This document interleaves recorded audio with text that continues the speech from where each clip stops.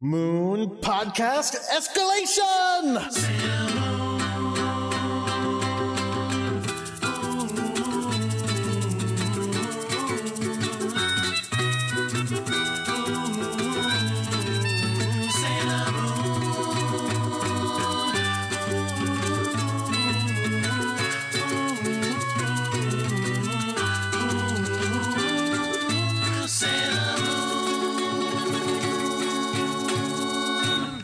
Hello, everyone. My name is Jordan D. White. My name is Chris Sims, and this is Sailor Business. It's the podcast where we sit down with a friend and watch every single episode of the classic 1990s Sailor Moon anime, and we talk about why it is that we love it so much. And folks, Yes. I think we got a good one this week. Jordan, I don't know where you came down on it, but this might be the best Minako spotlight we've gotten yet. Oh, I don't know. The two-timing one is pretty The great. two-timing one is pretty good, but this one, she's technically three-timing. in this Not one. only, not really. No, not really, which I think makes it even better. But we'll get into that. We have a really good episode. We are going to be watching episode 175. That's right. It's Sailor Business episode 175, everyone. Yay. Yay. It is called Becoming an Idol, Minako's Ambition. And to help us talk about it, we have invited back the all-star of all-stars. Our own Sailor Star. Oh boy. Shannon Manor is here. Shannon, welcome back to the show. Hi, thank you for having me. With these high Of expectations now, everyone can just lower that bar immediately. Oh, stop. Everyone loves you, Shannon. Yeah, welcome back. So how are you? How are you doing? I'm doing good. I find it appropriate that I'm back on a Idol episode because since I think the last time I've been on, I've become very obsessed with K-pop. Oh, weird. Why? Yeah, I believe you have even launched a podcast to that effect. Tell us about it. Did you say why? I don't know. It's just I got very into it. Actually, I guess I've been on since I have. It's just I'm appropriately on an Idol episode, and I kept writing jokes that no one would get, so I probably won't say. What hooked you? Block B. I have no idea what that is. Same. I did text Shannon not too long ago, and I was like, hey, if I want to listen to K-pop, what do I listen to? And you gave me some recommendations, and I'm giving it a shot. I'm giving it a fair shake, because I like pop music. Yeah, it's just fun. Yeah. Yeah, I can't even, I'm not even successfully Googling that. Well, there we go. That's impressive because it's just a word and a letter. I know, but I'm getting a thing about Sudan Black Bee, a non-fluorescent, relatively thermostable lysochrome. No, that's Oh, done. okay. That's done. Yeah, you got it. You nailed it. K-pop's really just being really into science and stuff. We're just hiding it so no one knows. Oh, this is like an Ami situation? Okay. Mhm. I'm into it. Yeah, it's like the astronomical information is it's encoded. Lovely. So yeah, Shannon, do you have any recent Sailor Moon developments in your life since the last time you've been on? I don't think so. I don't think anything's really been happening in the Sailor Moon world outside of toys I haven't bought or musicals I guess the new musical isn't out yet, but there's one coming out soon. What do you know anything about it? What's it based on? I don't know anything about it outside of it's a reboot of the Sailor Muse series, because since they finished the anime arc and the last ones, they just started a new one. Oh, so it's probably a Queen Beryl again? I guess I'll find out. I haven't really looked into it a lot. Gotcha. I do love Queen Beryl. I mean, I love Queen Beryl. she's probably... did we decide she was the best villain? I feel like we did rank them, didn't we? No? I feel like again, we've talked about this before, if I was running Sailor Moon, and it's probably a good thing I'm not, but if I was, Queen Beryl would be the Joker.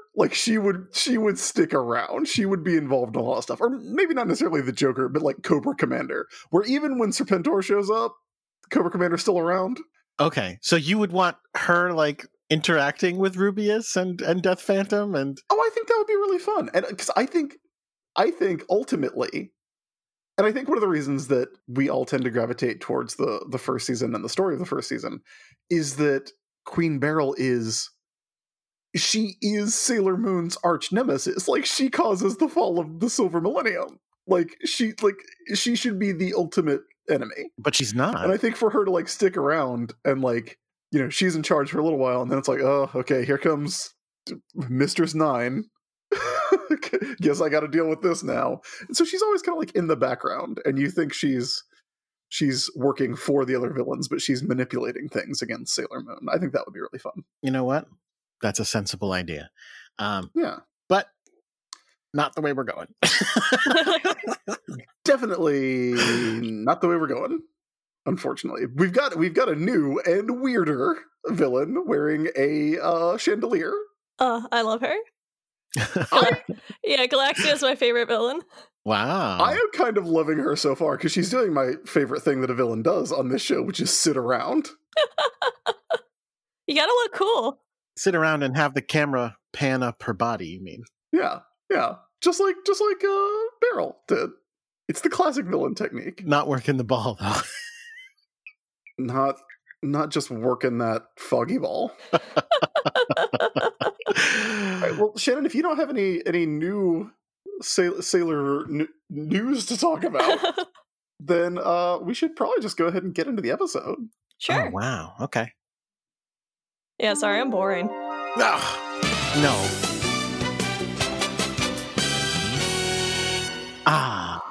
All right, everybody. As previously mentioned, we are watching Becoming an Idol, Minako's Ambition.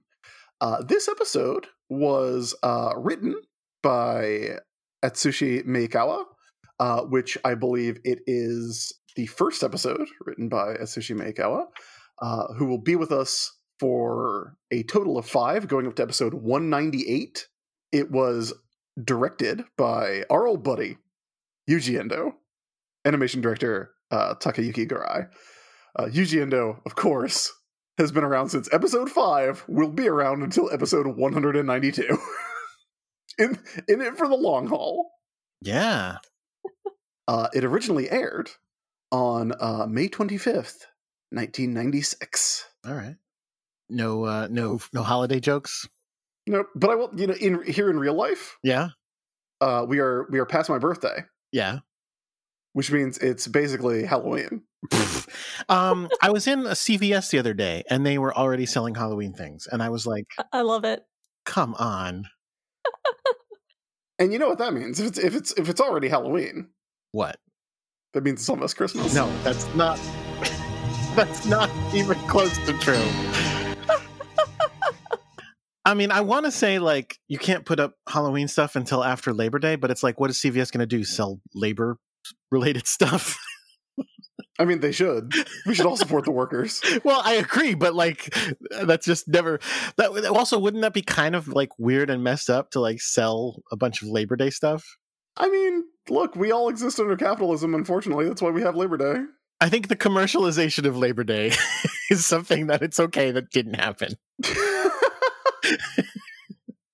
My other podcast, Apocryphals, which is this podcast but for the Bible, we got a review that said we have a PhD understanding of comics, a master's degree understanding of religion, and a 7th grade understanding of communism, which I think is a very appropriate and solid evaluation of our knowledge. Why were you talking about communism in the Bible? Jordan, read the Bible sometime, my guy.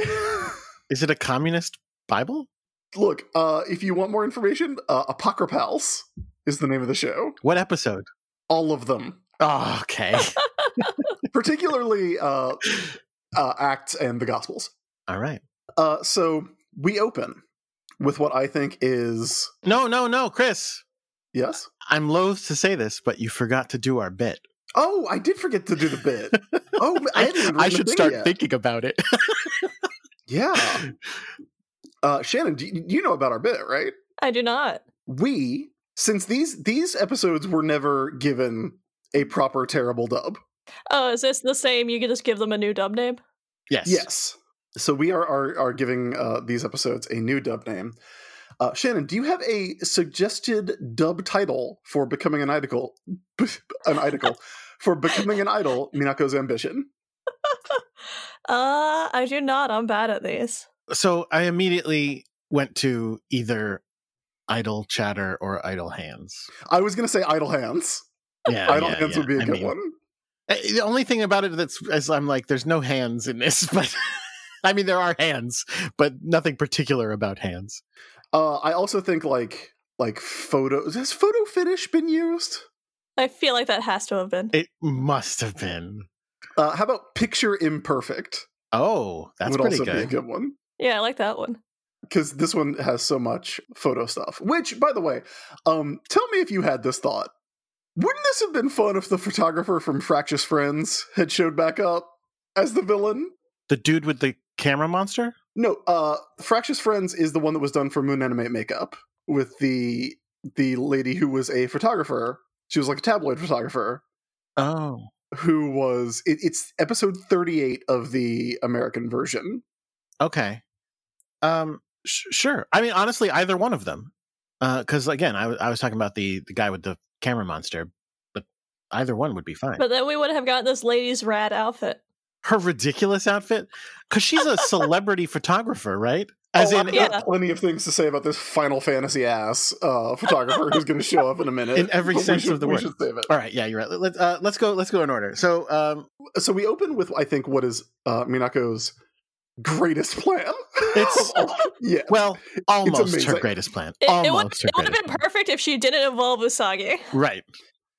But it's so good because this is it. Like, we have talked about our difficulties with Minako as a character and how it is very difficult for the show to kind of figure out what to do with her. So we're back to having horny Minako, which, as we all know, is best Minako. Yes. But like also conniving Minako, and her deal is that she is staging photos of herself with all three of the three lights so that she can then sell them to tabloids Peter Parker style and become famous for being their girlfriend. All three of them at the same time, which will then let her break in as an idol. I love her. She's not, well, I mean, we'll get to that more specifically, but she's not trying to become famous as, at least I don't remember them saying anything about like, oh my God, the woman who dated all three. Like, it's just like, basically I'll try all three and one of them maybe will take. No, I think she's getting in the paper. This is all a plot to get her name out there. Yes. But that's what I'm saying. Like, they don't ever talk about her being in the paper as dating all three of them, as in like an article saying the woman who dated all three. But they just talk about like her trying to get in the paper for dating this one and also for this one and also for that one. It's not an article that says she's dating all three, but she is putting out 3 articles of dating each one, which is basically an article of dating all three. The 3 mics. Oh, I love the 3 mics. We call them the 3 mics, in case you haven't heard, because we found out that the reason they're called the 3 lights is because their name is Light. And so we said in America, they would just be the 3 mics. So unfortunately, there is a flaw in this plan. And that flaw is Usagi Tsukino. I mean, because it's a good plan. She literally takes, what's his name? Seiya.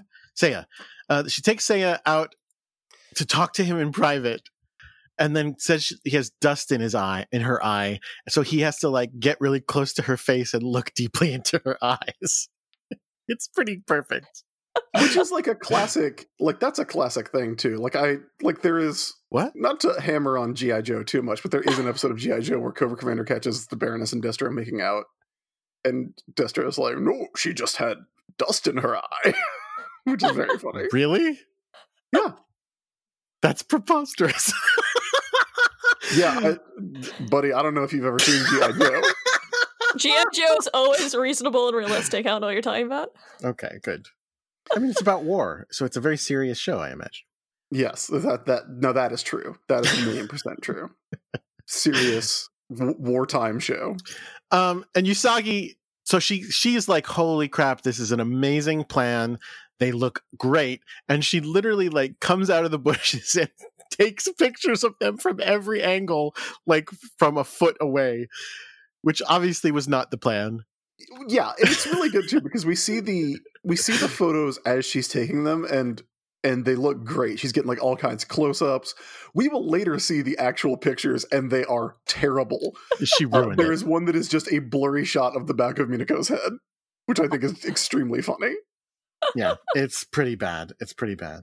Yeah, so that's when the other girls find out that Minako is doing this, and they are very angry and possessive over their favorite of the three mics. My favorite is that Amy doesn't get upset that she's doing all this. She gets upset that she faked studying. Oh, I don't know. I don't know. She's really into the smart one, the smart mic. Oh, yeah, I guess that's right. It's hard to say. I don't know. I still think it's funnier if she's just like, okay, you're trying to fake having 3 boyfriends. That's fine. What? You faked studying? Unforgivable. Does yourself in water and repent. So, yeah, so they're scandalized. I don't think any of these articles are real.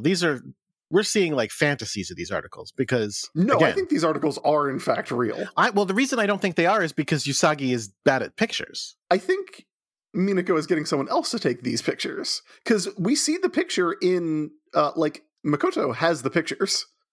Really? Yeah, we see Makoto looking at the pictures, and then we see them in the paper. Oh, no, yeah, we see the crappy Usagi pictures, but then the paper pictures in the paper. That's right. She said she's going to sell a photo. Okay, maybe you're right. I think she had were there at least papers of the other 2, or was that also just part of the fantasy? I think we're just seeing what her plan is. Because again, also, if these articles were real, then she would have already been successful. She got her name out there. I think this whole plan gets scrapped by the end of this scene, and none of these articles will ever happen. The plan doesn't get scrapped until the end of the episode, but I think the more I watch this, the more I think you're right. This plan gets scrapped because she so Mina shows up, and they all start freaking out at her, and they're freaking out because they're like their big question isn't even when they're all righteously mad at her, they're not mad that she's faking relationships. They're mad because they each are trying to protect the one they like. They're mad going, which one are you actually after? They don't realize that Mina doesn't have that kind of preference. She's like, doesn't matter. I quite like that at one point, Ami gets so mad that she stands up and Makoto has to put her hand on her shoulder and just ease her back into her seat. It's a very cute, even apart from the subtext that I'm looking for, it's a very cute little scene. The subtext that you're looking for in this scene where they're both upset about not being with this celebrity. Sexuality is a spectrum, Jordan. Well, no, I'm not, of course, but they're both just fine with the other going after someone else. Yeah. Okay. That's where my headcanon was that she got that upset over her faking studying. Well, that's true. I also love that Mina enters the scene and then just shoves Usagi over and sits down and starts drinking Usagi's juice, which is a baller move. Yeah. Yeah. Especially because she's going to leave like 30 seconds later. So she just came here to steal someone's drink, apparently. Yeah. So yeah, she comes in and she goes, and they're like, well, which one are you after? And her answer is, no, it's fine. Like, listen, I gave up on that plan. That's not the plan anymore.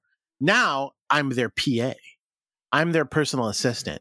And they're like, wait, so are you trying to become a celebrity or date one of them? And she's like, both, obviously. But apparently she does not care which one she dates. I like that she just comes in to update everyone on all of her schemes and then leaves. Yep. Amazing. She's like, here's my bullshit. Bye. What's up, everybody? Minako's back on her bullshit. Peace out. But she does have her exit line, which is in the dub, she doesn't say it here. She just says like Minako out, which is also pretty funny. But in the subs, her exit line is Minako's gotta go, which is very, very funny. It's pretty ridiculous. It's pretty ridiculous. It's great. She's delightful in this episode. You know, she's like, this is a really good episode. I watched this with Hayden and I was like, this might be my favorite Minako episode, even up to and including the two timing one. Two timing's pretty great. Because this one is just pure scheme. And it's the kind, like, we have talked about it. Minako's really good when she's Usagi, but more doing the things that Usagi can't do. And Usagi's not going to try and date the three lights, like all three of them at the same time. so soon after Memoru's tragic death. So they're kind of like the best friends that when they hang out together, they just, despite how like they might be apart, once they're together, they have to share one brain cell, and whatever gets done gets done. Yeah, exactly. I mean, she's not bad at things like she sometimes used to be. Like, again, like in the nurse episode where she was awful at being a nurse. And like the joke was how terrible she was. Mm-hmm. In this, she's pretty good at her plans. It's just they're not going to exactly go the way she wanted, but it's not like she's botching everything. I'm not forgetting things, right? No, I don't think so. No, that would be like the version where, like, you know, yeah, she's supposed to get them tea and she gets them barf or something. I don't even know. Yeah, right. She's supposed to get them tea, she gets them barf. What are you talking about? Anyway, guess what? The three mics are hanging out and jamming on the guitar. Just having a chilled jam sesh. Yes. This is a scene I love because we find out something completely preposterous and stupid in this scene, which is they're talking once again about, oh man, we got to find her. Yeah, we got to find her. Where is she? Yeah. And they reveal that they became famous celebrity pop stars as a convenience. Yeah. That's not a thing. They weren't like, we love music and we want to be pop stars. They were just like, you know what would probably be helpful is if we became celebrity pop stars, that'll really help our real ambitions. And so they just casually did that. You know what would be the easiest way? Yeah. To find out, to find people with the star seeds. We should just become celebrities. Probably, yeah, we'll just real quick become mega popular teen idol boy band. It's so easy. Yeah. You know what would help our podcast?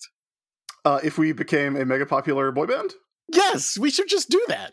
Unfortunately, I am 37. You are 40. Almost. Yeah, we would have a real difficult time becoming boy anything at this point. Would every episode be you guys jamming out and having vague conversations so no one knows what you're actually talking about? Yeah. And then we cut to someone who is like, are they enemies? And I'd be like, only of each other. Oh.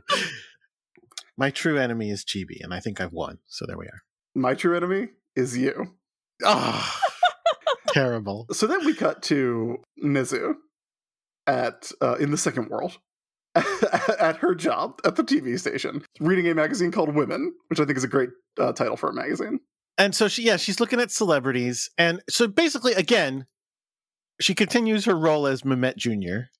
I love her. She's great. Who do you like better, Iron Mouse or Mehmet? Don't pit powerful women against each other. That's, you know what? Very strong point. They're delightful. Although, that being said, if they met, they would not get along. Oh, absolutely not. If they met? They would fight like Mehmet and Mina. Yeah. Anyway, so she literally is just flipping through magazines, sees a celebrity that she's interested in, and is like, that's it. That's the new target. I want to meet that one. And this is what earlier I said, celebrity photographer, in both senses of the word. This woman who takes pictures of celebrities, but also apparently is famous enough to be profiled in a look at this beautiful person magazine. She's the photo world's brightest new star, Saki Itabashi, age 24. And we get a full She only has one of her. outfit. When it's this outfit, one is all you need. I mean, if you're going to be off-brand Sid, you have to be off-brand Sid forever. Now, Shannon, you are a character designer by trade. I am. It is your actual professional job. Oh, congratulations, by the way. Oh, thank you. I am a lead character designer now. Yeah. Congrats. It's Thank that, you know what? It's that Sailor business bump. It is. they told me that when I got promoted. I love it. The art is good. The art is very good. But we heard the Sailor Moon podcast that you are a frequent guest on. I would like you to take us through this costume. It's a costume. It's not even an outfit. It is a costume. I mean, because it has to be a costume, because the other option is that this photo and magazine were taken and printed today of this person today, right? I mean, that's what she wears today. It's just it's wild. Okay, so tell us about it. So she's got like their green cargo pants, and then she's got a red crop top that's like, it kind of just looks like a sports bra, And then she's got suspenders on over that, then a cropped, like, brown khaki jacket over it, a backwards green cap that matches her pants, obviously, then, like, wristbands and a choker, and her hair's in a long braid. I believe the choker is part of the top, because I think at some point we see her without the jacket. Yeah, we do. And I think it's all like this weird halter top, but the halter part is like on her back instead. Gotcha. It's very weird. I mean, the crazy part about this outfit to me is the way that everything cuts off at the same place on her torso. That the crop top, including the suspenders. Right, exactly, including the suspenders. The crop top, the jacket is cut the exact same length, and then the suspenders go down to there and then turn into just open. I don't even know how to describe that. Well, the way they did the suspenders is because, like, these are button suspenders, so they're the two notches that go down and connect to a button instead of a belt loop, and like, or instead of being like a clip. And they just have the little strap part be like 3 inches instead of like half an inch. So it's more like she just like stretched that part out up to where the crop top is. So then she's just like I still want to show off all my midriff. The suspenders aren't going to block that. It's so preposterous. Oh, and she's decided this is her brand. Again, as a photographer, you got to have a brand, right? Yeah, she's like if Duo Maxwell decided to like create his own Final Fantasy OC. It is a Final Fantasy as hell outfit. Which, if you are curious, there is and this is 96, so this I think is pre Final Fantasy VII, right? That would have been like 97, I think. I believe so. There's a really good Polygon video about the influence of street fashion on Final Fantasy and Final Fantasy's influence back on street fashion. Huh. But I think this is the Daywalker of that scenario, where she could be either. She has all of their strengths and none of their normal fashions. Also, the cargo pants she's wearing are like super baggy. So like, baggy. They're like Jinkos. I was expecting a bigger laugh from referencing Jinkos, but okay. But like her waist, she's a Sailor Moon character. Her waist is tiny. Yeah. So she's 12 feet tall, wears these huge baggy pants, and then her waist is like the circumference of a coffee cup. Yep. Yeah, this season especially, everyone's waist just snitching so much. Yeah, it is collectively the circumference of her 2 arms put together. It's very funny. Also, she's doing a cool pose where she's got like one hand up, like she's resting her forearm on the top of her head, and then also holding a camera in the other hand. It's a cool pose. If I say cool pose, you know what I'm talking about. Yeah, we already got it. Yeah. I mean, I at first I thought you meant Shingoing, but no, we haven't seen anybody Shingoing in a while. It's been a while. Yeah. So Mehmet Jr. Goes up into the forbidden elevator as she did last episode, and goes and meets Galaxia. We get the pan up Galaxia's body as she's lounging in her chair that I talked about. Serving. She's doing great. Giving me chandelier realness. She has a magic curtain apparently in front of her that is there, and then when someone comes to see her, it like fades out of existence, that's kind of exciting. I was watching this morning with Aiden because I watched it right after we got out of bed. We were having breakfast, and this is where Nezu transforms into Sailor Iron Mouse. And Aiden was like, "Yeah, I definitely thought Sailor Iron Mouse was an OC when I was a kid." And I was like, "Understandable." Yeah, I only found out fairly recently that is not the case. Understandable. I mean, Devin was watching this episode with me last night, and she was like, she again was like, why is she a sailor? She doesn't look anything like a sailor. And I was like, yeah, I mean, again, she's got the collar kind of, and a bow kind of, almost, sort of, and that's about it. When you see all the the sailors in the manga, basically the sailor costume is basically whatever you can put that collar, the bow, and a choker on. There you go. I mean, she looks like she's wearing like a vaguely Sailor Moon inspired lingerie. It's such a cute costume, but it's like got the weird like baggy bits. I think it's very cute. Yeah, I like it a lot. It's like because her top is like tucked into underwear, which is a very weird look, but I like it. You know, like a mouse. Like a mouse, like a little chubby mouse. Speaking of looks, let's talk about Galaxia again. Always. That's Galaxia's hair? She's got hair and then a crown goes over it, so the curly bits are her hair. It's just that it looks like it's all a crown. Sort of. But really, like half of it is hair that is made into a crown. Yeah, because she's that much of a queen. All right. Yeah. Wait, and also the crown, like, I'm not getting a good shot of her head. She's got, there's a band that has like the dangly bits on it, then the curly bits are her hair, and then there's another bit on top of her head. I want to see this crown off of her head to see what it looks like on its own. But I have a feeling that will never happen. If I had to guess, I would say it's a good bet. It's just a headband and a little like hat. Hey, you know what else is interesting is on her chest. Again, she's got sort of a vaguely sailorish collar. Her brooch there is very reminiscent of Sailor Moon's, though, because it's got the big gem in the middle and the 4 colors around the outside. Perhaps that will be significant. Perhaps. It's been so long since I watched Stars that I'm like trying to remember what makes it in from the manga, because there's some really cool shit with her in the manga, and I do not know if any of it makes it to the anime. There's a good chance it doesn't. We should have you back after episode 200 to tell us what we missed. I haven't watched Stars since I had to like illegally download it because it did not exist in the United States until like a few months ago. Yeah, I mean, I think it's a little bit longer now, but it's only very recently.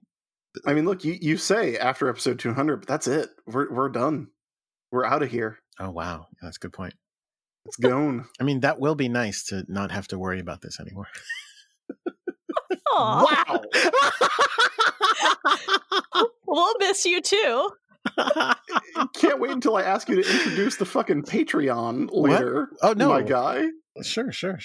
I'm teasing. Ugh. Come on. So we cut to the 3 mics, and they are rehearsing. They are doing vocal warm-ups. They're doing voice training. Did you hear me correctly? I said voice training. Did you say boys training?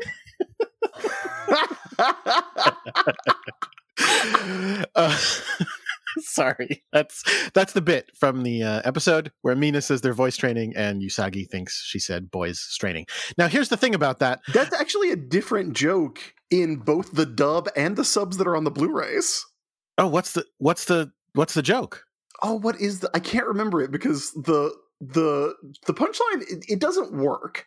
Oh, because on the Blu-rays. Minako says they're doing vocal warm-ups, voice training, and Usagi's response is boob problems, which is very funny on its own, but is clearly a pun that does not translate. Yeah, I forget what the joke is in the dub, but it's not as good as boys straining, which is actually very funny. Yeah, boys training works entirely, especially because I will be honest with you, when Devin saw this scene with me, she was like, "Oh, so the joke is they are terrible singers," and I was like, "I don't think that's meant to be what we get from this." Usagi's bad at English.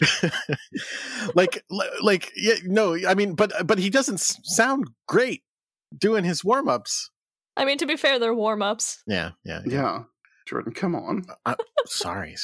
So, so as we said, Usagi crept after Mina, and Mina is like, "Hey, what are you doing here?" And she basically was just like, "You said you were coming to hang out with them, so I thought that would be cool." You said you were going to work, and I got lonely, so I followed you, and now I'm just going to work with you. Don't worry about it. And I'm sorry, I might have been distracted. Did we talk about how Usagi crab walks onto the screen in this, which is adorable? We did not. And then just presses herself against the glass. Yeah. She's like, and they do the little like sound effect. It's extremely good. And then while they're talking, our photographer shows up with a camera that is like a cable gun of cameras. Cable the Nathan Charles Christopher Ascani's son Day Spring Summers. Right. Not like a gun that shoots cables, which would be relatively reasonable. Sure. Sorry. Yeah. Yes, it is a absurdly large. I'm sure, and listen, I'm sure somebody's going to say, "No, there are cameras like that." I'm sure there are. Oh, there are. But they're for like taking pictures of things that are very distant, not things that are 12 feet away. She wants to get into their pores. Yeah. You know, your favorite kind of celebrity photos, the micro ones. So yeah, the photographer is just creeping up, taking pictures, and Mina's like, hey, you're not allowed here. Your fans can't be here taking pictures. And photographer's like, oh, by the way, fuck yourself. Move out of the fucking way. Yeah, no excuse given. Just cool. Get bent. So then we cut to the three mics doing a giant autograph session outside a drugstore. I have a lot. Let's do it. It's not that I have questions. It's that they're confusing. What part? All of it. Describe it. Like the fan meet? Yeah, like why are they at a drugstore? Like why are they signing at Walgreens? I don't know. It's the only place I would have them. It's for their new hit, Prescription for Love. Oh, good episode. Let's make a whole episode about that. I was more concerned at how bad their security is, that like the fans are just like not even in a line and just like have all their hands in everyone's faces. Oh yeah, no, the Three Lights organization I don't think exists, except when it does, which is very random and weird. The security detail at this Walgreens is terrible. Less security than a comic book convention, which is shocking. Mina was like, I can handle it. That's also possible. I'm a Sailor Scout. I'll fight everyone. They said, assistant, set up the security. She's like, got it. So they're all signing autographs. They're wearing snazzy suits, gray, beige, and bright red suits. You know, like cool people wear. Yeah, they look like three David Byrnes. Sure, yeah. This is not My Beautiful Starseed. How did I get here? So, Photo Lady is sitting up on top of a ladder, taking pictures of them, and turns her camera to a certain angle and sees Mina on the stage where they're signing autographs with them. And first of all, Mina's being ridiculous because Mina's going, support the Three Lights, and you can have my autograph too. No one wants their assistant's autograph, Mina. She doesn't care. But then this photographer lady gets down off her ladder, walks over to Mina, grabs her by the arm, yanks her off the stage, and is like, get the fuck off the stage. I mean, to be fair, she's right. Right, but at this point, she's just some asshole. I mean, she's a professional photographer, and there's just a child on stage with these professional, people, and she's trying to get pictures, and that child's in the way. Well, step back one step, which is a peer of the people on stage. She's the same age as them. She's the same age as them. But also, yes, if a paparazzi comes up and goes, get the fuck out of here, you don't have to listen. They're a paparazzi. And as far as we are aware at this point, that's all this lady is. She's like a professional photographer, though, right? Right, but what I'm saying is just a random photographer that just walks up and grabs you by the arm and yanks you out of there. She hasn't said anything about, I don't know, spoilers, working for them or doing a job or anything. She's just there taking pictures. At any rate, it doesn't matter. Mina is totally cowed by this, though, because she doesn't go back on the stage, but she does stick her tongue out. So it's very surprising. So then the three mics, sorry I keep calling them that, but I love it, walk into a room and find that the photographer is in a dark room waiting for them and takes a picture of, I don't know, this one, the one with the light. Yaten yawning. And Yaten's like, what the fuck? What? And that's when she's finally like, hey, I've been contracted again. By who? By their management? That agency, probably. Sure. Let's say that happens. To do a what is it? A calendar called the Three Lights Au Naturel. That's not what that means. That is not how we typically use that term. Yeah, we sure don't. Buddy, we sure do not. What she means is Three Lights candid photos. Yeah. And so that's why sure, why not? Yeah. Well, I mean, if she meant au naturel, she definitely revealed herself too early. She should have hidden better, waited a little longer before jumping out and taking the photo. 'Cause I'm a creep. I'm a weirdo. So anyway, Yaten is furious, literally grabs the camera, pulls the film out. Like, you can't take a picture of me fucking yawning, you disrespectful asshole. And she takes a picture of Yaten pulling the camera out of her, or the film out of her camera instead. Also, that poor woman just lost all her work from today. Oh yeah, that signing is gone. Yeah, good. Good.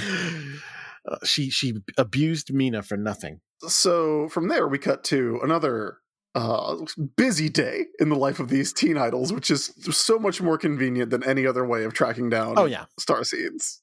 Which they could just do what Haruka and Michiru did, which is murder their way through Japan. Yeah. I mean, they basically do. Well, not really. Anyway, they're filming a commercial. That's right. They're filming a commercial for Red Juice. Yep.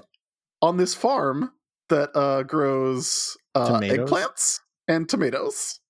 So is this V8? I guess. I think it might just be eggplant and tomato juice, which means I could make this right now. I hit the farmer's market yesterday, and I picked up some Japanese eggplant and some heirloom boys. During the act break, make it, and then you can drink it on the air and tell people what you think. Well, I would, except for it is not exactly endorsed by... The Three Lights love it. The Three Lights love it. Usagi Tsukino, on the other hand, is like, this is gross. They have had to drink full glasses of it 5 times for the shots. Although, isn't that a thing? Like, well, I guess, see, the way they shoot it, they literally like chug a full glass of it and then immediately say, we drink it too. So they can't even do that thing that you see actors do where they drink it and then spit it out immediately. Yeah, the subtitles, that's the slogan. In the dub, the Viz dub, which I don't know if I've talked about it. The Viz dub for this season's really good. That's awesome. And also the episodes, I remember way back in, I think, season 1, I bought both the Blu-rays and the DVDs, and I did not notice like an appreciable difference in quality. Mm-hmm. But as the show has gone on, like the Blu-rays look really crisp, especially when they're using the like transformation sequences and attack sequences that they've clearly made for the movies. Mm-hmm, mm-hmm. Like it's really good looking, especially Eternal Sailor Moon's transformation. Really nice stuff. Although that wasn't for the movies. No, but like we've talked about it, like it's really good looking. That's great. I guess they just invested in animation. Well, if you're going to do anything, make it the one where Usagi grows angels like grows wings like an angel. Mm-hmm, mm-hmm. Who is bringing the good news? Be not afraid, Usagi Tsukino. So you were trying to get to the slogan, but yes, the slogan in the subtitles is "We drink it too," which I think is great, but also not like an actual endorsement of quality. The one in the dub is "It's delicious," which is also very funny. Oh, that's way worse. I mean, listen, they're both bad. They're both bad. I like "We Drink It Too." "We Drink It Too" is better. Well, at least with "We Drink It Too," I'm like the commercial that I'm seeing is like a bunch of like normal, non-famous people drinking it, and then the Three Lights being like, "We drink it too. We drink it too." So yeah, they're drinking it. They can't spit it out. They actually are chugging every glass of it, and they are smiling and happy every time. And Usagi is like, "How the fuck are they doing that?" And Mina's like, "That's the fucking job." Yeah, it's the if you're not prepared to drink bad juice, then what the fuck are you even doing here? Get the fuck out. God damn it. Very funny. I mean, I've never had tomato juice, and I don't want to. I mean, it's like, wait, hang on, pause. Is this like a weird thing like you have with onions? Well, I was telling someone about that, by the way. I was like, yeah, Jordan D. White does not like onions at all. And that person looked at me like I had just said Jordan D. White has a secret lobster claw instead of a hand. You told people about that? Yeah. No, yeah, I hate onions. Jordan. Onions are the worst. I'm not the only person on earth who feels that way. You don't like them in any form, though. You don't like them sautéed or cooked or candied. No, none. Candied? I don't know if I would like candied onions. That's so weird because like everything I cook has onions in it. Yeah, no, everything everybody cooks has onions in it. That's why there's a large number of foods that I thought I hated, but it turns out I only hated them because everyone puts onions in them. Like for many, many, many, many, many years, I was like, no, meatloaf is disgusting. And then I found out, no, if I make meatloaf and I just don't put onions in it, it's fucking great. Same with lasagna. Just don't put onions in that shit. So weird. Like, because Jordan, there's different varieties of onions, though, they're all bad. The thing. They're all bad. So you don't like red onions? Is that the normal ones? The normal ones would be white onions. Okay, well, no. The answer is no to all of them. I don't like green onions. So you don't like Thai food? No, curry. No. And again, maybe those are foods that I would be able to like if people made them without the things I don't like. But as of right now, no, shallots are disgusting. They're just garlic? Fancy onions. Garlic is amazing. I love garlic. Shallots are basically garlic? Nope. I don't understand you. They taste different. I don't like scallions. And that's a tough one because I like Chinese food so much, and I like for example, dim sum. But sometimes dim sum is really light on them, and I can live with it. But sometimes it'll be real heavy on the scallions, and I'm just like, this is disgusting. I can't eat it. I mean, look, there's worse things to not like, I guess, but it's so weird to me. I mean, honestly, anyway, point being, you say that, but it's up there. It's up there on bad things to not like because very much up there. Like it's too many. It's in everything. Again, like you said. I think you need to train yourself. And I'm not interested. I don't onions want to. like you did with broccoli. I don't want to. Anyway. Okay. Why are we talking about this? Tomato juice? You've never had tomato juice. You've never had like a Bloody Mary. You've never had I've never had alcohol. Really? Never? No. Huh. Interesting. Yeah. No judgment. I am not much of a drinker myself. You've never had like V8 or No, not the tomato kind anyway. Have you had spaghetti? Yes. Listen, for a long, long time, I didn't like tomato sauce because it had onions. But that's part of it, certainly. And I've started actually enjoying it relatively recently. But I just will make the tamest. I'll buy like Hunt's tomato sauce, with nothing involved in it. Now, Shannon, you're also a notably picky eater, right? Yeah, I'm not that picky though. Not to call you out. That's fine. I'm used to it. What do you think about this whole thing with Jordan and his onions? I mean, I like onions, but I don't know. I don't get mad at people not liking food because I don't like it when people do it to me. One time at a summit, I feel judged right now. that was pretty classy. One time at a Marvel Summit, I was sitting. It was when I was a junior editor of some sort. I was either an assistant editor or an associate editor, so I wasn't. There was not enough room for everyone to sit at the table. So some of the people had to sit back in chairs, a little further back. And so I was sitting a little further back. I was sitting next to a side table that was just kind of sitting against the wall. And around lunchtime, they brought in the food and they put it on that table that I was sitting right next to. And they had brought in 5 Guys. So it was a ton of burgers and then lots of things to put on them. And I was right next to a fucking bin of onions. And I thought I was going to fucking vomit. It was so disgusting smelling. I was just dying, going oh my God. I mean, okay.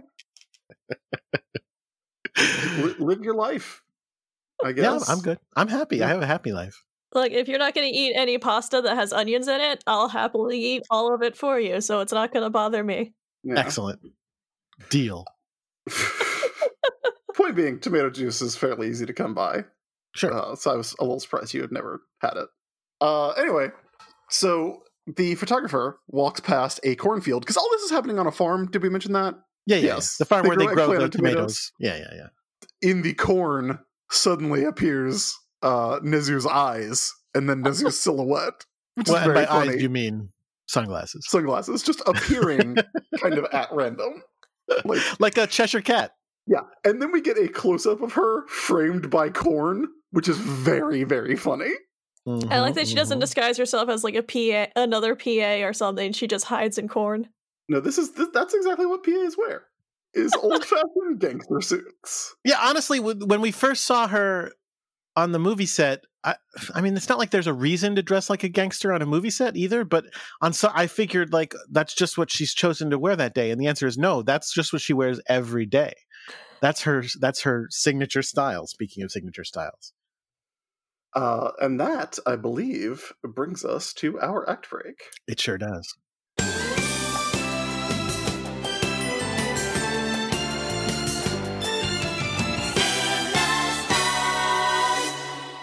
Hey, Jordan. Yes. You're ready to be done with this, I guess. It's difficult to schedule. I have a child. That's it. You think I'm not sacrificing for this show? Oh, I know you are. I have 2 video games I could be playing right now. All right, well, maybe you're not. Unbelievable. Disgusting. Your lack of commitment. But if people don't share your lack of commitment, Jordan, how can they support the show that they like that you don't? I didn't say. Okay. All they have to do is go to patreon.com/sailorbusiness.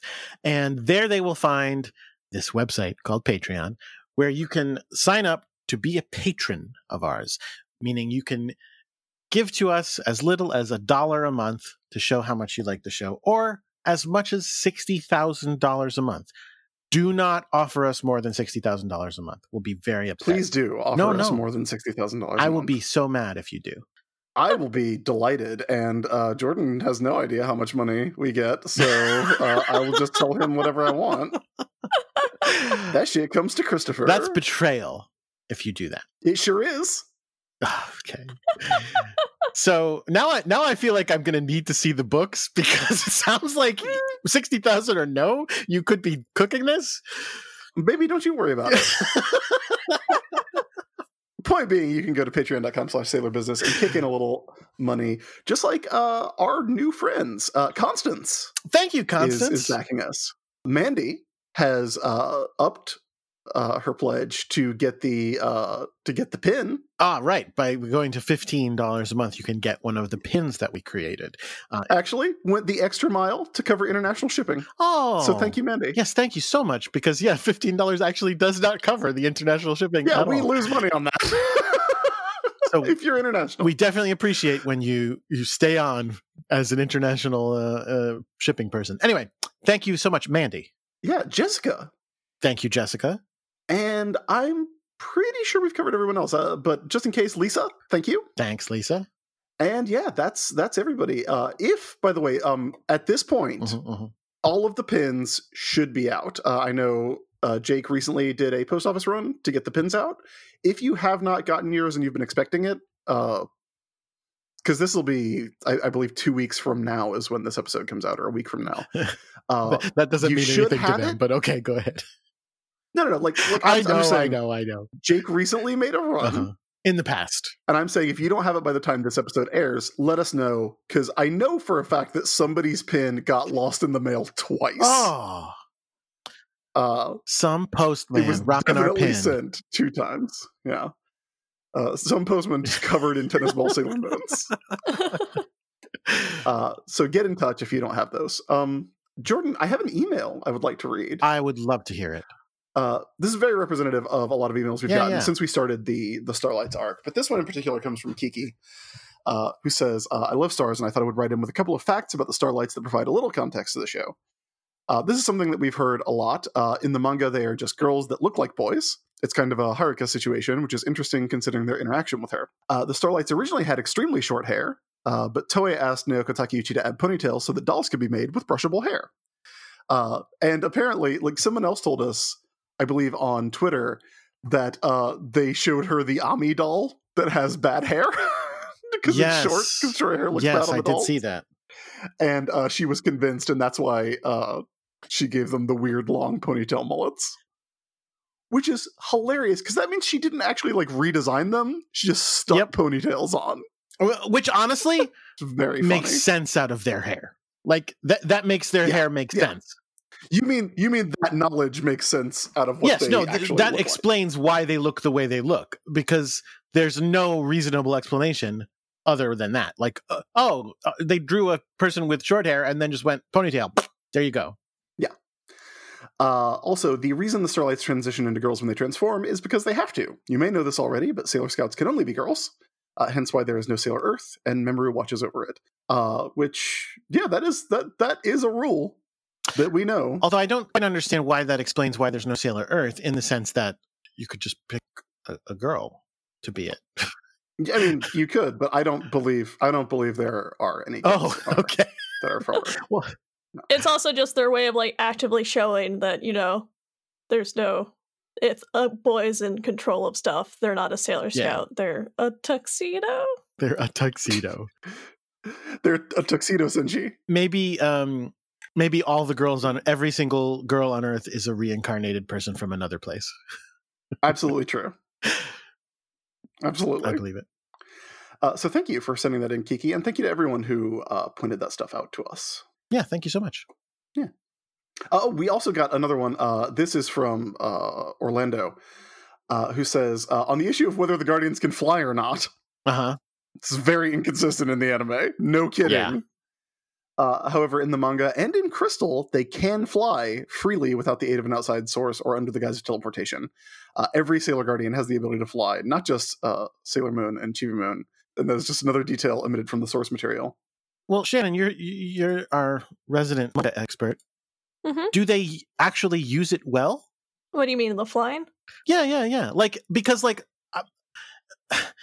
as far as I'm concerned, like in the show, they definitely don't fly, because I feel like if they could fly, they would do it all the time. And I don't mean just casually, like, oh, let's just float. And I don't even just mean when they run for 20 years, because they do that all the time. I mean, like, they'd be in fights going like, you know what? Instead of staying on the ground, I'll fly and do this and this and that and the other thing. Like, do they fly a lot, or do they just fly like every 30 episodes when they need to? I mean, the manga, they usually just fly whenever they need to.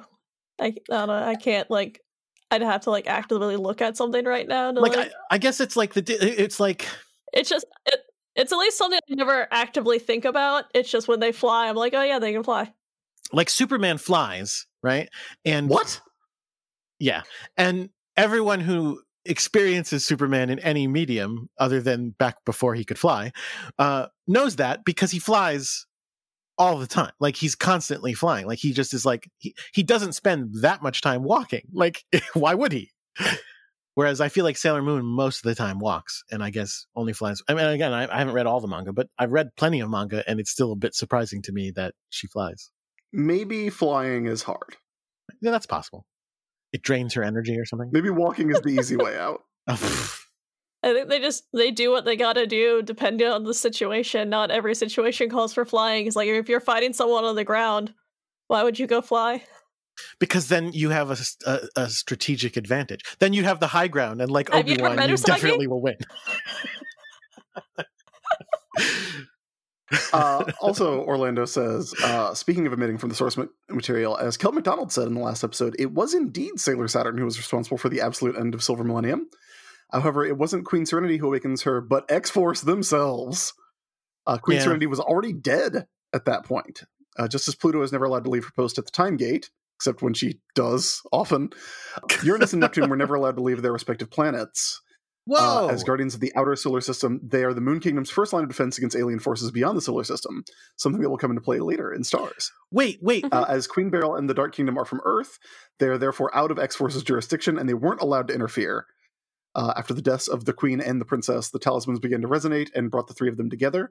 The talismans then released Saturn, and she proceeded with the annihilation of Silver Millennium, taking the lives of Uranus and Neptune as well. Pluto is another story. It's difficult to say whether she died with Uranus and Neptune or if she lived until her appearance in R. I personally believe the latter theory, but that's just me.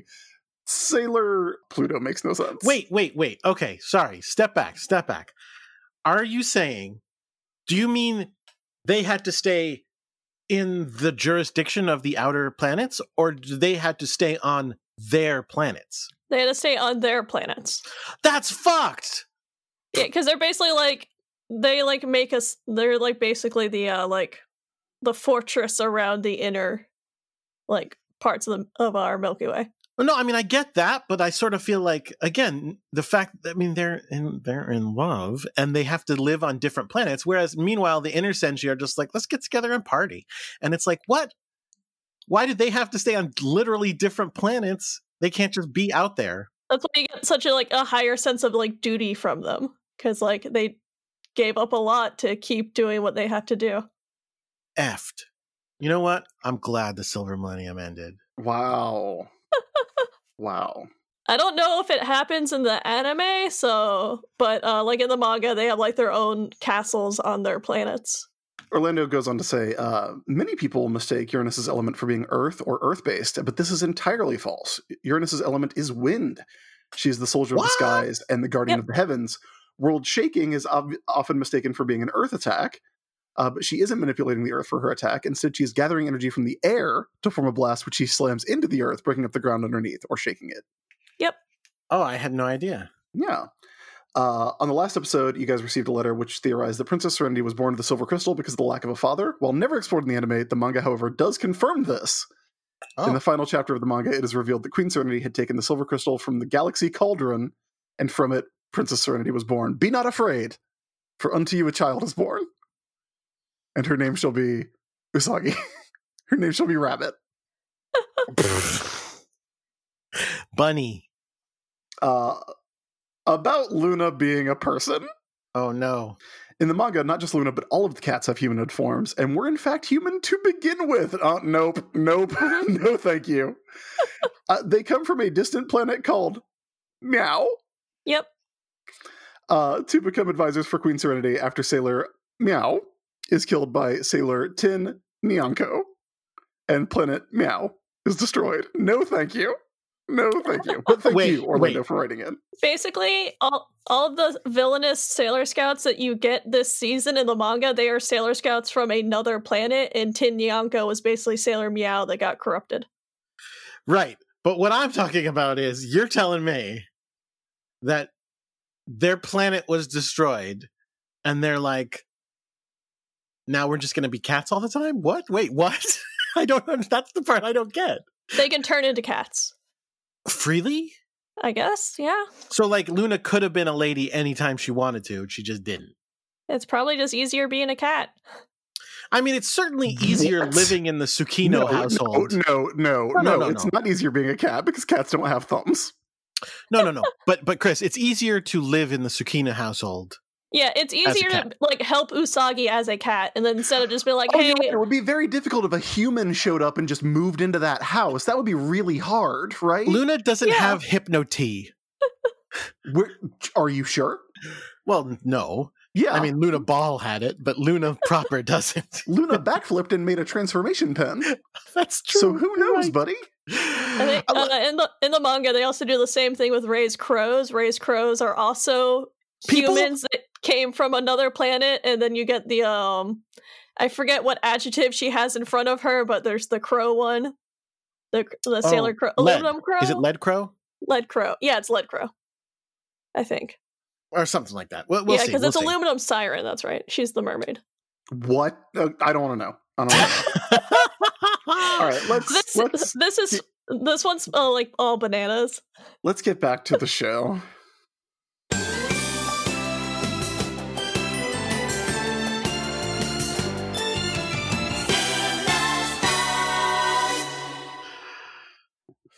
Oh boy. So we're back with a photo shoot where I'll tell you what the Three Lights do. They stand around a lot. I mean, listen, here's the thing about the Three Lights. They're pop stars.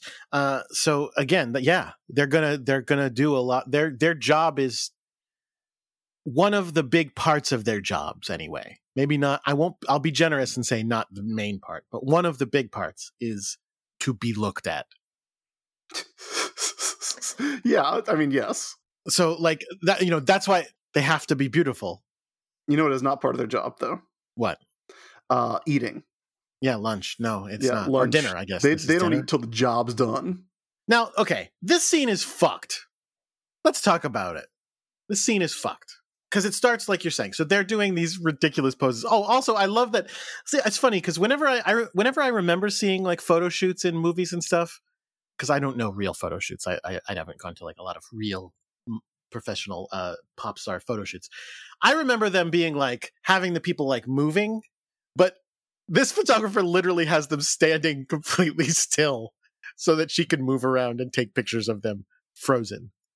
That seems funny to me. Yeah, sitting absolutely still. We have very slow exposure film. Do not move.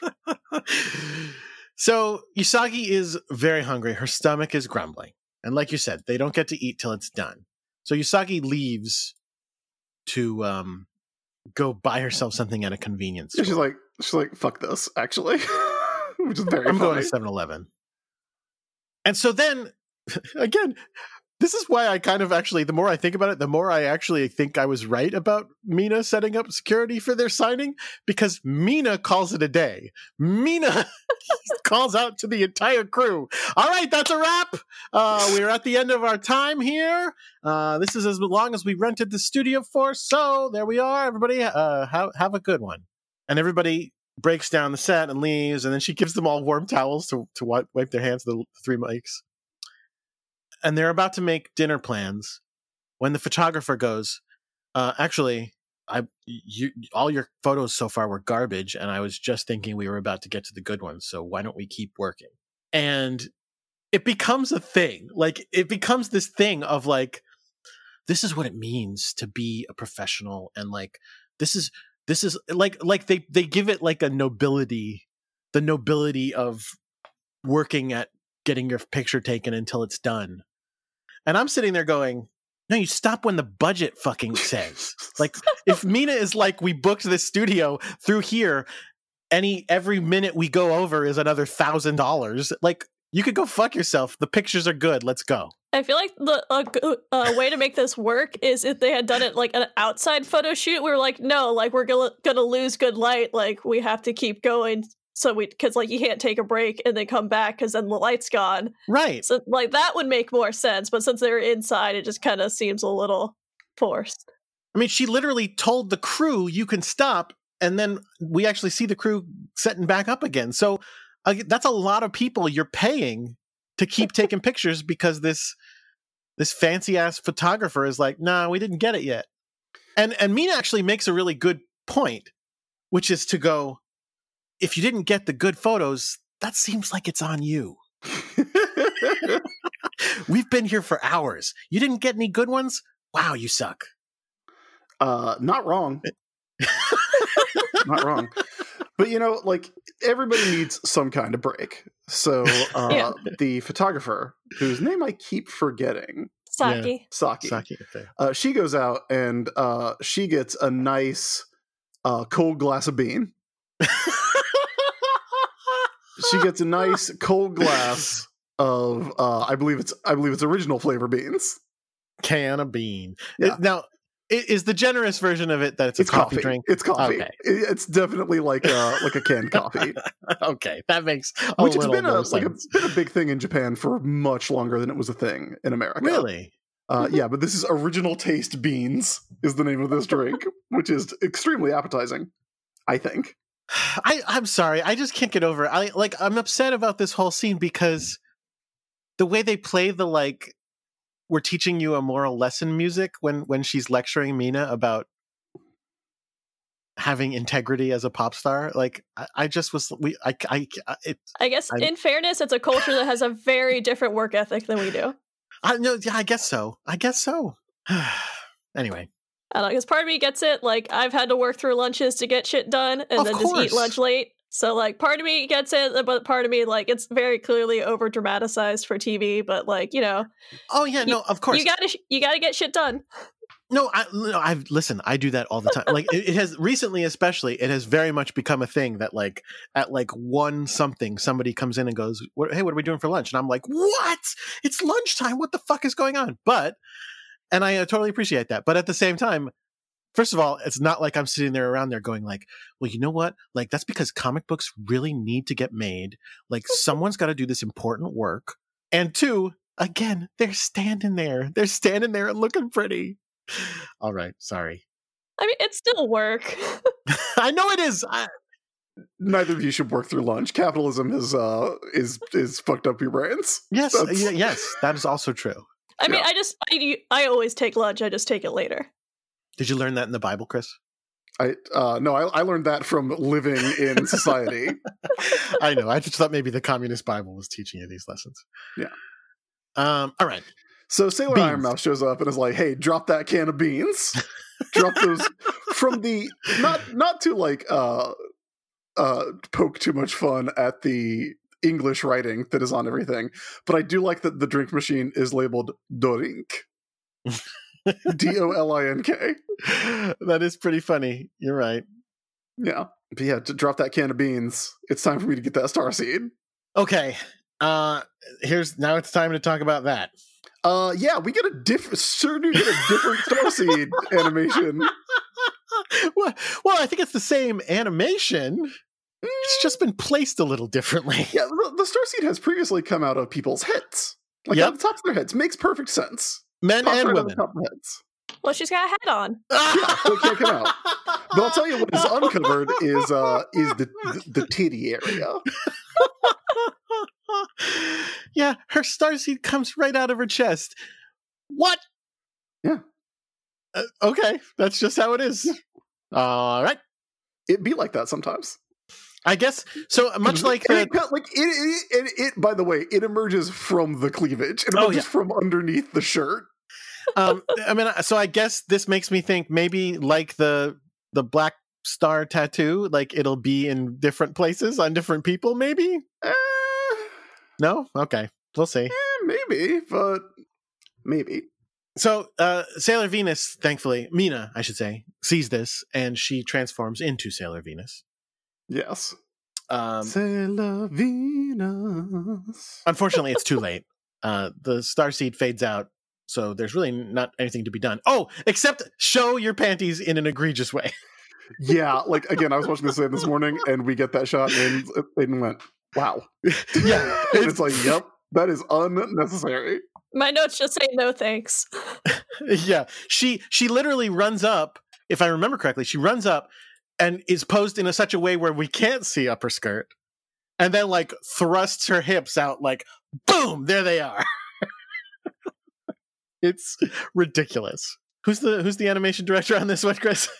Animation director on this episode was Takayuki Garai. Well, there you go. Who only did 3 episodes. Time for the Crystal to Shine, Beautiful Power of Dreams, For the Sake of Love, Endless Battle in the Dark World, and Go for an Idol, Minako's Ambition, which is this one. All right. So I don't remember those being particularly egregious, but who can say? Who can say? Who? Shannon, you work in animation. Who makes the panty shot decisions? Yeah, which position is that? We don't have that problem, so I don't know. All right. Well, now we know. So, at this point, Usagi walks up, also transforms, grows some wings. 4 of them. Great transformation sequence. Venus does Love and Beauty Shock, which Iron Mouse just kind of dodges. She just goes like, whoop, which is pretty great. And then we get a pretty great Sailor Moon speech. Oh yeah, hers is really cute. You want to tell us about it? It says she ate Venus does the like pretty soldier fighting for love and justice, and Usagi's just like, I ate a rice ball and I'm at full power. Let's do this. It's pretty amazing. It's pretty great. Oh, I love it. Yeah, it's great. Iron Mouse once again goes, well, okay, I mean, I'm kind of done though, so bye. Leaves the photographer to turn into a monster. She does. Now, can we talk about this monster? And does anybody have any answers for me about why? No, I just wrote a mess. Well, she's a turtle? Yeah, why? Turtles love taking pictures. She's a turtle with sexy stockings. Okay. And a camera arm. It's fine. Is there a pun here? Not that I know of. Apparently, okay. I'm looking it up. Gekisha means dramatic photograph, so that doesn't help with the turtle section of it. Seemingly no explanation for the turtle half of this person. Apparently, in the fan subs, they gave her the name Sailor Picture, which I think is very funny. Love it. Maybe does her real name mean turtle or something? You were asking a lot of questions for which we have no answers. Yeah. All right. Well, anyway, you just gotta move past the turtle. She's a turtle with a photograph laser on her arm. She takes photo lasers. Like turtles. Like turtles have. I keep meaning to put get the Sailor Star intro finger snapping and put it in here. Because that's what plays on the chapter select screen on the Blu-rays. Oh, nice. And there's no Mamo to do sound effects for anymore. Yeah. Which means that do I even have it still in here? Which means I never get to play this again.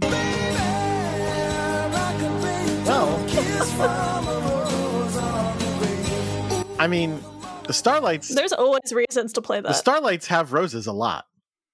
During that photo shoot, they all had roses. Very true. But yeah, they show up doing their snaps like they're, again, a gang from West Side Story. Traveling unchained across the atmosphere. Speaking of animation tricks where you don't want to animate something, but you want to pretend that you are. Uh-huh. They do this bit where the three of them are standing there together, and all three of them have their mouths wide open, like they're yelling. But then what they do is they just highlight the one who's yelling at that moment and use the same drawing over and over again. Yeah, it's pretty good. Well, as someone who was talking about budget earlier, yeah. Yep. This shit costs money. You gotta go get lunch. Yeah, and keep in mind, this show airs every week. Yeah. It sure does. No days off. # no days off. So they hit Sailor Picture with a new attack, another new attack. We got Star Gentle Uterus last time. Mm-hmm. This one, the name is not that unusual. This is Yaten's attack, which is Star Sensitive Inferno. And Sensitive Inferno is what they call me. Because I cry a lot. And you're hot? No. Oh. No. It's just an inferno of crying. Yeah, it's a real inferno of crying. I mean, I still feel I'm still impressed that last time Deanna made sense out of the uterus attack by going, well, it's Star Maker, and it's like a creation type thing. This one for Star Healer, I'm still at a loss. I don't quite get the Sensitive Inferno. The Sensitive Inferno of healing. I guess if you need to heal people, you have to be sensitive. Sure. And so an inferno? A tiny angry one.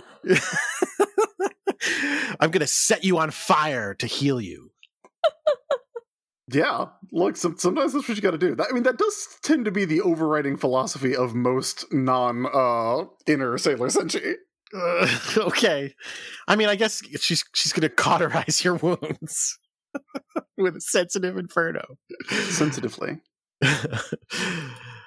So we get, of course, Starlight Honeymoon Therapy Kiss. Sure. And Sailor Picture is turned back into Saki. Beautiful. Yeah. Beautiful. Lovely. Refresh. No. Stage out. Very different. Have I mentioned, did they say stage on in the subs? Because that's their catchphrase in the dubs. We are the Sailor Starlights, here to fight. Stage on is what they say. Right here?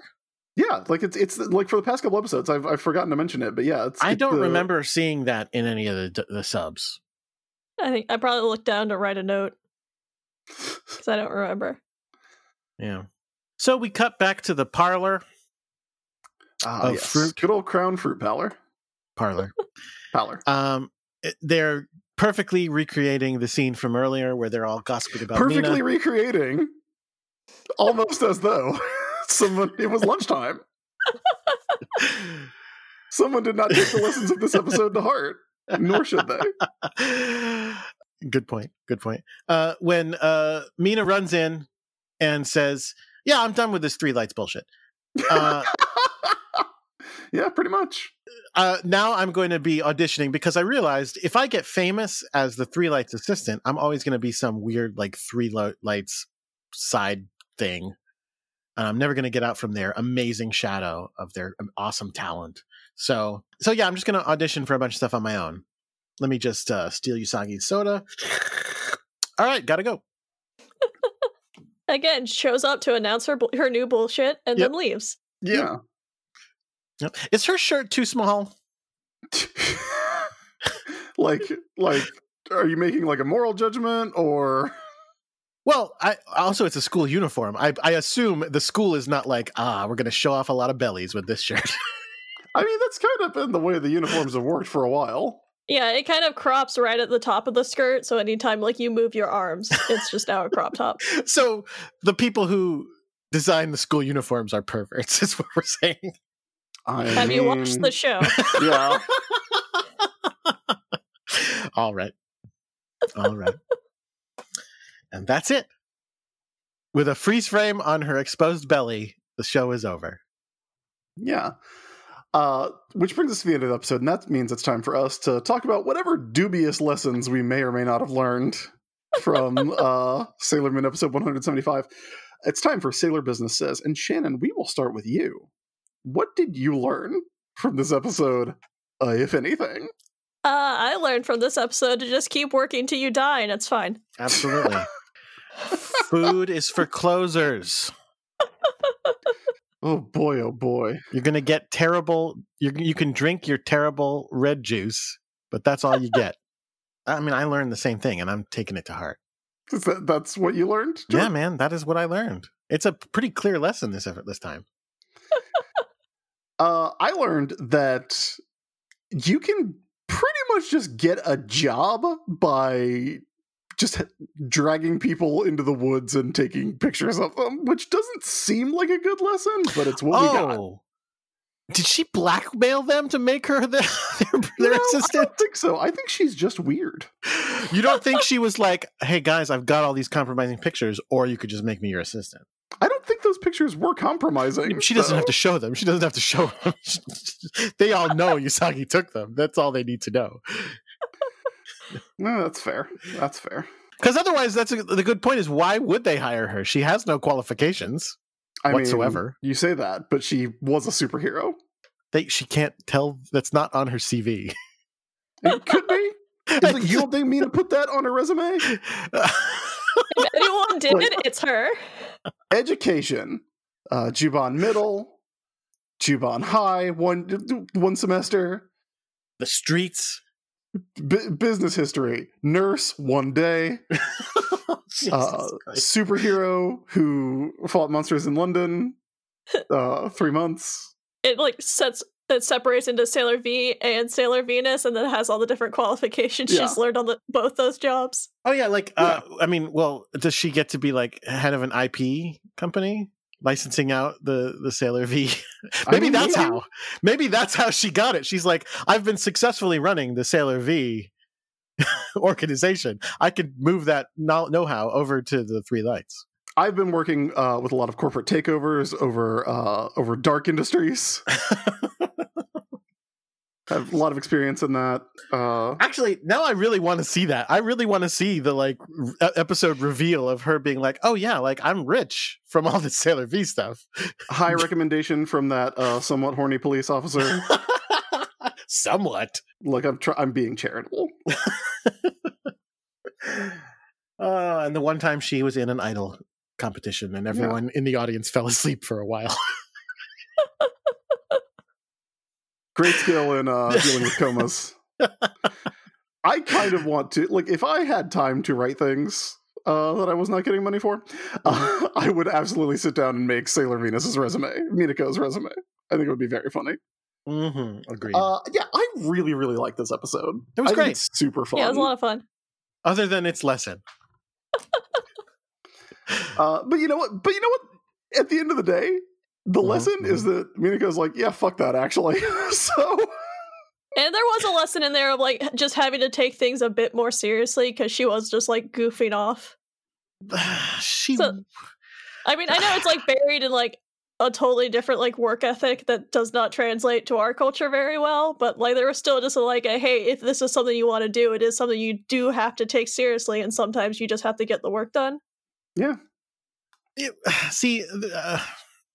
I mean, but like you said, there was a much better way to get that across because I don't think she wasn't. I don't think she was like, let's all goof off now. She was like, we've all put in a full day's work. We've only booked this place up through here. Now it's dinner time. Let's go have dinner. Yeah, but I also think that's what the scene of her on stage with them trying to like hand out her own autographs and someone pulling her off stage going, stop that, and getting her out of the way. No, that's fair. That's fair.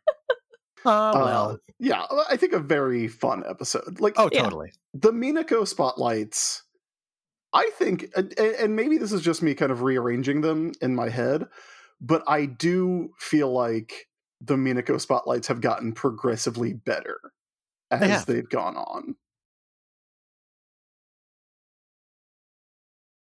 There's the one about being sad in London. Yeah, that one's bad. I think that was actually the first episode I was on, wasn't it? Might have been. Shannon might have been. Ew, am I starting with a Mina spotlight and then leaving on a Mina spotlight? Well, you're have we back come full next circle? Week, so. Oh yeah. No, what? Yeah, Shannon Manor, episode 42, Journey Deep into Mina's Stupid Love Life.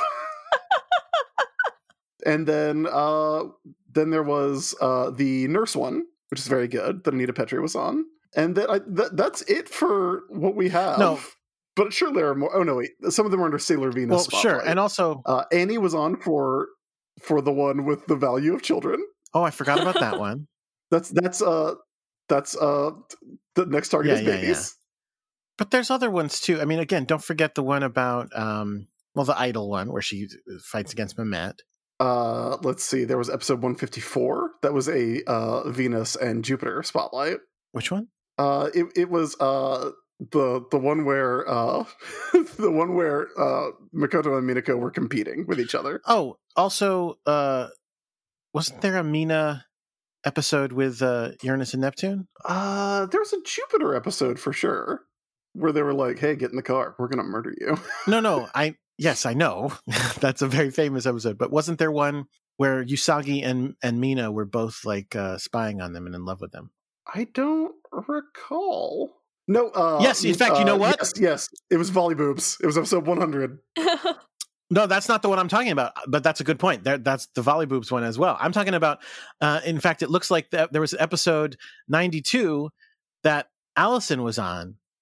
That must have been a handsome boy. A handsome boy? But you're right, Volley Boobs as well. I totally forgot about Volley Boobs. How could you forget about Volley Boobs? Yeah. Episode 100. It's pretty big. Well, Shannon, thank you for joining us for the show, and you'll be back next week to continue the final season of Sailor Moon and the final season of Sailor Business. But until then, where can everybody find you online? You can find me on Twitter at Shannon Manor. I'm also on 2 other podcasts, Kingdom Smarts and Cool Kids Table. I have a webcomic, which is DragonSanctuaryComic.com, and I guess that's basically it for me.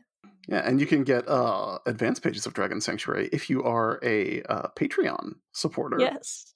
Which is patreon.com/Shannon Manor. Mm-hmm. And I gotta say, if you look at you can find it if you go to the Sailor Business Patreon. I think you can see who we're backing as well. And we are definitely in there for you are. Which I appreciate. Thank you. Yeah, of course. And also I know Annie Creighton's podcast is in there, the Jim Jimmer podcast. So you can find a lot of good stuff by seeing who I'm a patron of, because I believe that just comes out of my money.